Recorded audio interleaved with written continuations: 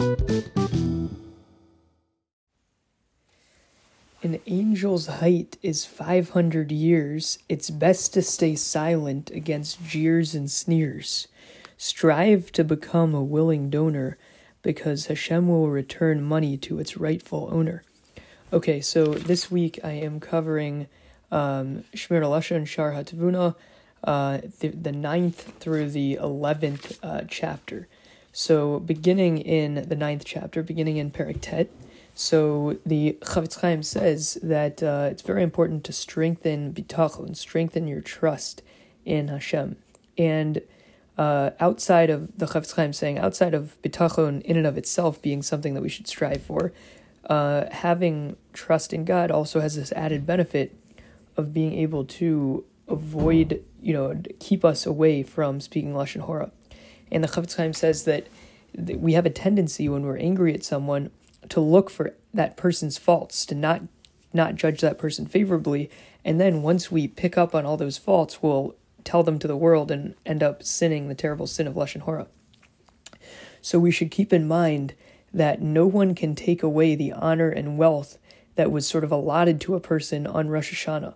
In Yoma 38a, it says, don't be concerned by someone that may be taking your livelihood. Why? Because it was already decided on Rosh Hashanah that that's how much money you should have. So if someone's taking it, either you'll get it back or you weren't supposed to have it in the first place. Basically, let things go, that you shouldn't always, if you feel like someone's cheating you or something, sometimes you just have to say, well, I'll get it back somehow, I guess. And that would be sort of a true bitachon. Now, in Tehillim, it says, having trust in God, putting your trust in God, it says, put your trust in Hashem, do good, live in the land, and be nourished on emunah. And the Chafetz Chaim talks about how, a person should set time to learn Torah, he should give tzedakah, give charity, and, when a person does all these things, the Yetzer Hara will tell him, you're giving up on opportunities to make money. You're setting time to learn Torah, you could be making money in that time. You're giving away tzedakah, you're literally giving away your money, you should keep your money.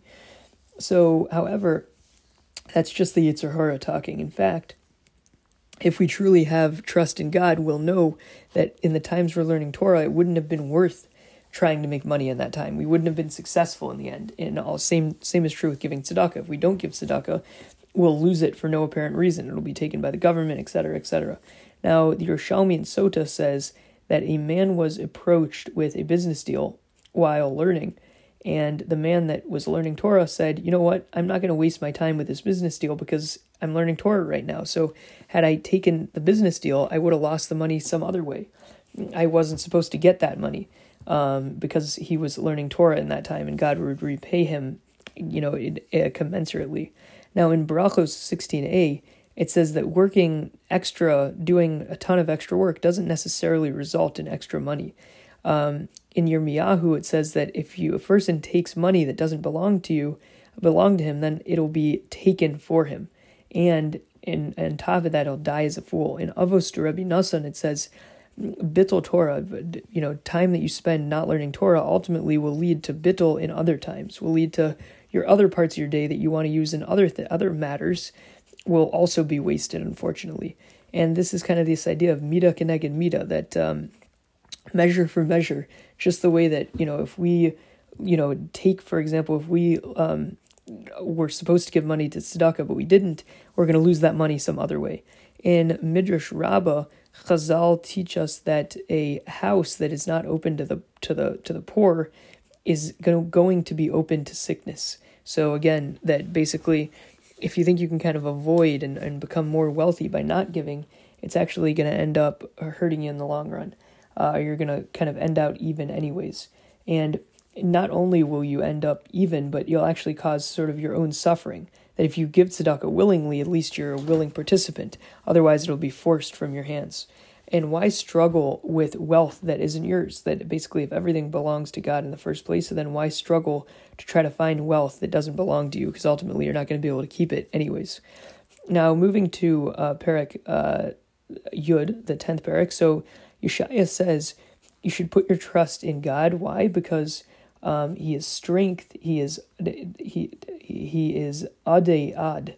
He is always strength. What does this adei ad mean? Always. Why is God always strength? The Chafetz Chaim says this even means in times when God is hidden, when he's not necessarily visible in the world, like today. And people will maybe rebel against him because God isn't so clear. Nonetheless, even in those times, adei ad, always, we need to have faith. Now, there's an interesting mashal that the Chafetz Chaim gives. So a king is sovereign over many, many countries, and he ruled with great power, but he was a great king. He gave, all of his places were very, very wealthy, and he treated them well, and he sustained all the places that he ruled over. So in one particular place, they rebelled against him, foolishly rebelled against him. And the king went on a walk. He heard this beautiful bird singing that he would feed every day. And the king said, "Send this bird into my chambers." So while the bird was being brought into the chambers, the bird was singing, and the king's servant that was carrying the bird said, "This is so sad. This bird that was, fed by this king, where is he going to find food from? Because now we're in a time of rebellion." There was that group that rebelled against the king. So even this bird now is not going to get food from the king anymore. And the other servant with him told the servant, "You're foolish, you're silly. Of course this bird is going to get food. Just because there's one area that's rebelling, that shouldn't hurt our belief." And so too for us, that just because we see maybe some people not doing what they should, that shouldn't impact the way that we behave. That we should still behave in the right way. And we should still have faith that we're like that bird that is ultimately not going to be impacted by a few bad apples here and there. Now, the Chafetz Chaim really gets into some Kabbalistic things here. He says there are 3 worlds in Olam Haba, in the future world. There's this Olam HaYetzira, where the angels live. Better than that is called Olam HaBriya, and the best of all is Olam HaEtzilut, where Hashem himself resides. Now, our world is, I guess, nothing. The Chafetz Chaim says, the world we can see is nothing compared to the almost 5 billion angels that are singing and crowning Hashem's name. Again, really no idea what this actually means, but apparently 5 billion angels are out there crowning Hashem's name, it says. And then our world compared to that is like a mustard seed. We're nothing. Compared to these supernatural worlds, which apparently are made up of 18,000 universes, the Chafetz Chaim says. And we should almost feel embarrassment when we don't have faith, when we should think of ourselves like that bird. Of course we're going to be fed. And it's embarrassing to think that we wouldn't be fed, or we wouldn't be taken care of. Now, the Chafetz Chaim says not one angel ever came down to say that God lacked power or energy, that given that there's 18,000 universes and these 5 billion angels out there, and you would think, I guess, so Chafetz Chaim says, one of them would come down and say, God isn't really all he's made up to be. But since no angels ever said that to us, then I guess we have to say that God, did take care of them. The angels are the size of many parsos, which is many, many miles long. For example, Gavriel is 2,000 parsos. That's from Daniel. And in the Gemara in Chagiga, it says this one angel called Sandalphon, his height is 500 years. It's like measured in like light years, basically. Or it says maybe though it takes a person, if a person lived until he was 500 years old, he would walk the distance that Sandalphon's height. So it's interesting. It measures height in years, just like we measure sometimes distance in light years. So this particular angel was so tall, he had to be measured in years. Yet God takes care of these giants. And so too for us, these little people that are, hardly even 6 feet tall or less. So too, God's definitely going to take care of us. And it's like the king's son is not going to worry about his next meal. So too the Jews, who in a way are Hashem's children, so to speak, shouldn't worry about our next meal or where we're going to find the next thing. Now Hashem recreates the universe every single moment, and that is a raya, that's a proof that God hasn't given up on us, because if he had, the world wouldn't be in existence right now. And the universe was created by the letter He, and Olam Haba is created by the letter Yud, which Yud and Hey, that is God's name. So had God removed his will from the universe, the universe, I guess, would cease to exist, whatever that means. But I guess, again, that's proof that since the world does exist, that we should still have faith. Now, we should understand the tremendous importance of this faith, this trust, and that will help us avoid speaking Lashon Hora. Now, moving to Yud Aleph, the Chafetz Chaim says in the 11th parak that we should avoid all speech that is hurtful to a fellow Jew, and we should strengthen our bitachon, our trust in God, in order to avoid being upset at people and avoid degrading and insulting others. Now, if you step down from a particular machlokes, a fight, and you are able to just absorb an insult without fighting back, Hashem in turn will restore that person. And there's a tremendous tremendous example the Chafetz Chaim gives, that let's say a father was giving gifts to his children, and one son snatches a gift from his brother. So the kid tells the kid that the gift was snatched from, the victim, tells his dad, you told me not to hit my brothers, so I didn't hit him, and if you could, I'd like a replacement gift. So the dad was so proud of the son for not hitting his brother back that he kisses his son and ends up giving him, the victim, a better gift next time, and gave the one that hurt him, gave the one that stole the gift absolutely nothing. However, the Chafetz Chaim says, had the brothers started fighting and battling, then both children would be hated by the father, even though one was, quote-unquote, the victim. Nonetheless, both children would end up be hated by the father. And God only asks that we love each other, lahavta l'recha kamocha, etc. And in Chulin 89a, it says, the world was sustained by those who don't respond to conflict, and those people are doubly rewarded. And theft, of course, won't necessarily increase your allotment on Rosh Hashanah. You're allotted a certain amount of wealth in Rosh Hashanah. You're not going to get any more. And if you do try to get more, you're going to ultimately lose it some way by it. It's going to be stolen from you or taken by the government, etc. In Bava Batra under 19a, it says, whoever steals a pruta, which is just a little like penny almost, whoever steals the smallest amount of thing, it's as if he stole that person's very essence, that person's soul. And in addition to that, he troubles God himself to return it to the rightful owner. For example, the story of Yaakov, which we just saw in the Parsha. Yaakov saw that in one of his dreams that the angels were taking the speckled and ringed goats and basically stealing them from Lavan and giving them to Yaakov. And Yaakov asked, how is it possible that I'm able to, that the angels are able to basically steal from Lavan? How is that allowed? It's because Yaakov never fought Lavan, and Lavan was the one that stole from Yaakov. Lavan tried to change the contract 100 times and was constantly trying to steal from Yaakov. And in return, God kind of repaid Yaakov by divinely taking those ringed sheep that belonged to Yaakov and out of Lavan's property and into Yaakov's, because basically Lavan was the thief and it was being returned to the rightful owner. In Tehillim it says, Tamu, you should taste and see Hashem's goodness, and just like how you're able to taste something and understand that it's good, or see something and understand that it's good, so too, someone with faith in God, bitachon, etc., you're able to recognize the goodness in the world. Now, to recap what I spoke about, so this was Shemirat HaLashon, Shaar, HaTevunah, for the 9th to the 11th parak.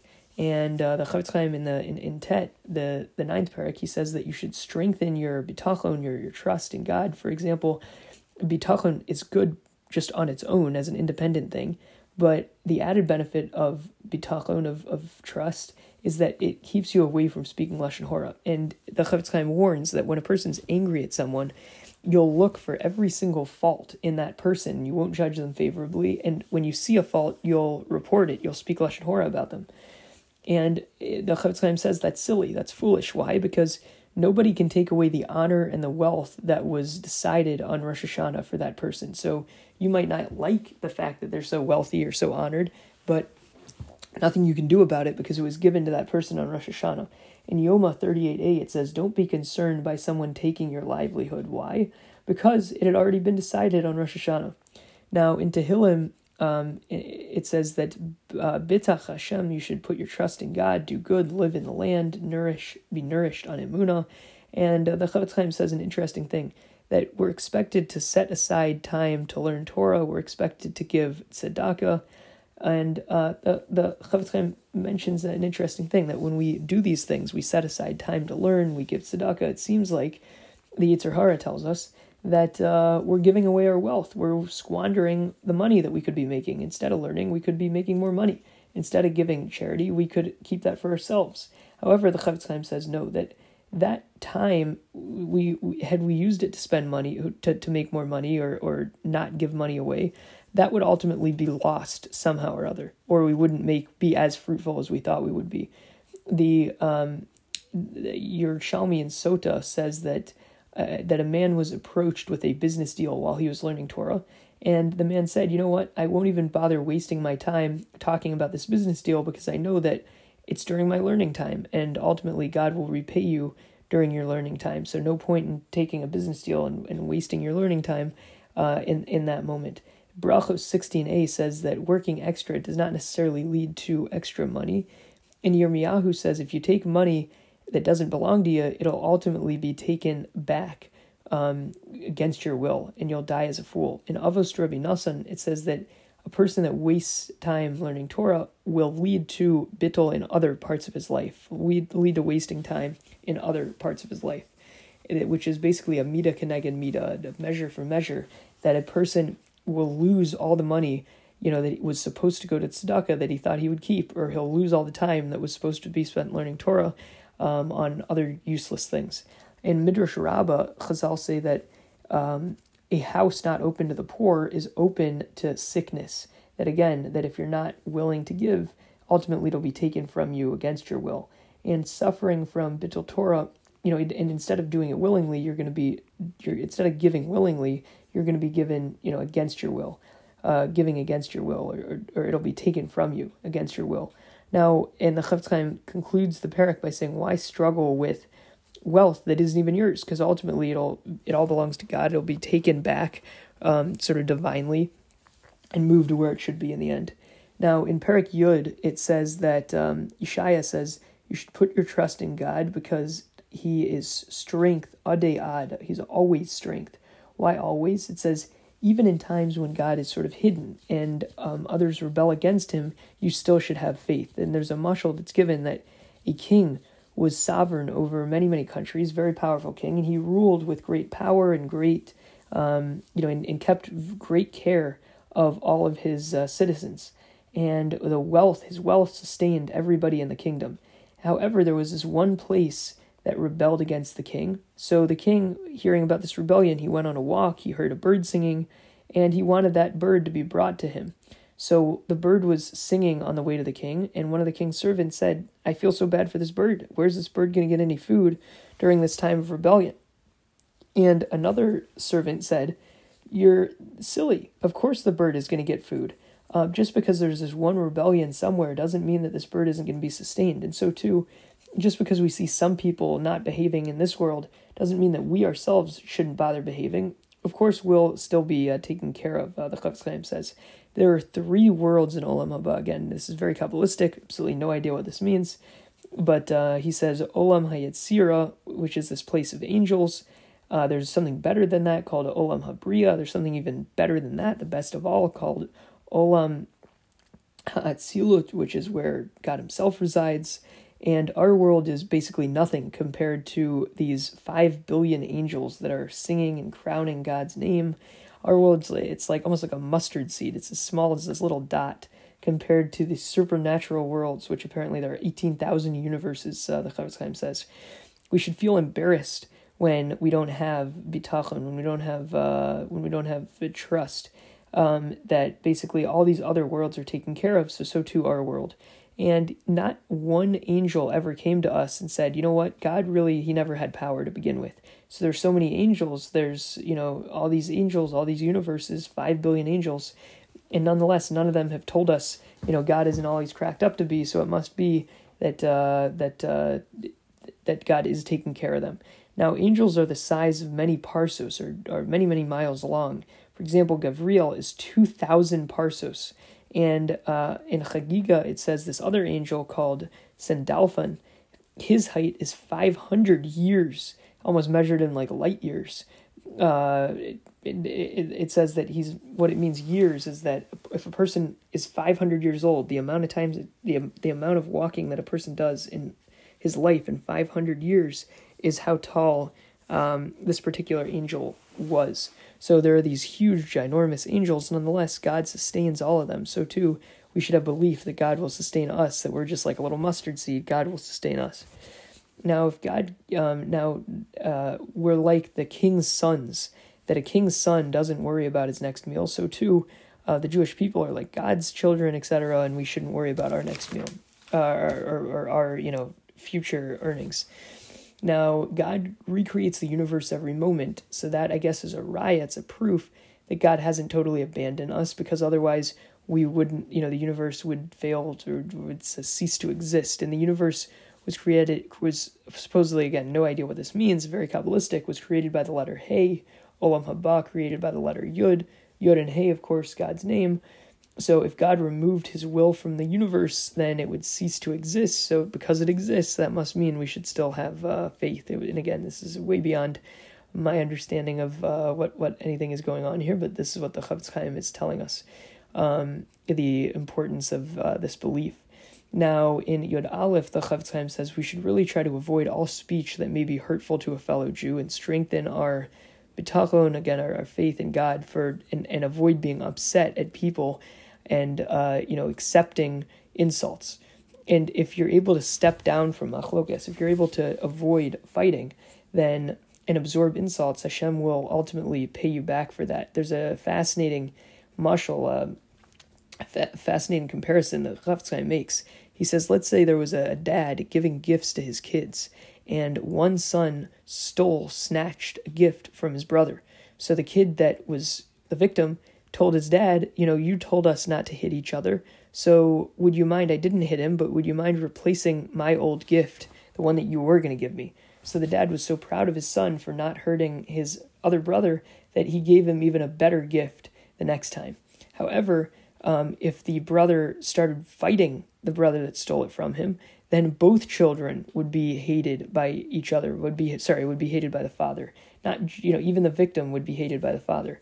And maybe this is something to reflect on during the current war against Hamas, is exactly how far are you supposed to go against Hamas. Maybe you say ultimately, even though clearly the Jewish people are the victims, clearly the Hamas is in the wrong, we're in the right. Exactly how far are you supposed to go? That's maybe a question, because once we're all fighting, then we're really no better than them.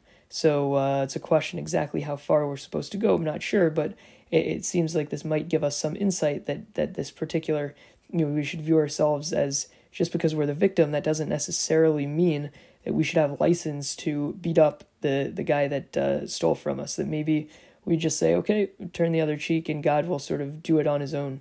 An interesting idea there. Now, God only asks that we love one another, that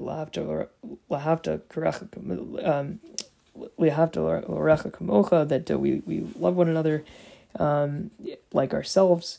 And Chulin 89a says, a world sustained by those that don't respond to conflict, that the world is sustained by those that don't respond to conflict and will actually be doubly rewarded for not responding.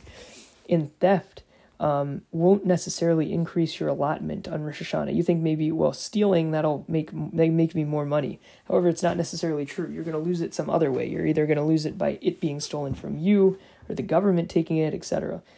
Bava Basra says in 119a, says, whoever steals even just a pruta, a little penny, it's as if he stole that person's soul. And God will now have to trouble himself to return it to the rightful owner. An example of returning it to the rightful owner. So Yaakov, he saw angels take speckled goats from Lavan and hand them over back to Yaakov. And Yaakov said, Yaakov kind of asked God, how could these angels basically be stealing on my behalf? So God answered him, it's because Lavan stole against you. Lavan changed your contract 100 times and stole against you. So in turn, I'm just kind of setting things even, putting the accounting books back in order by giving what rightfully belongs to you back to you. Now, in Tehillim, it says, Ta'amu, you should taste and see Hashem's goodness. And just like you're able to taste or see something that's good, so too, someone with bitachon, with faith, is able to recognize goodness. Now, to read my poem, an angel's height is 500 years. It's best to stay silent against jeers and sneers. Strive to become a willing donor, because Hashem will return money to its rightful owner. And with that, this has been Shemirat HaLashon, Shaar HaTevunah, the 9th parak to the 11th parak, and L'chaim L'chaim.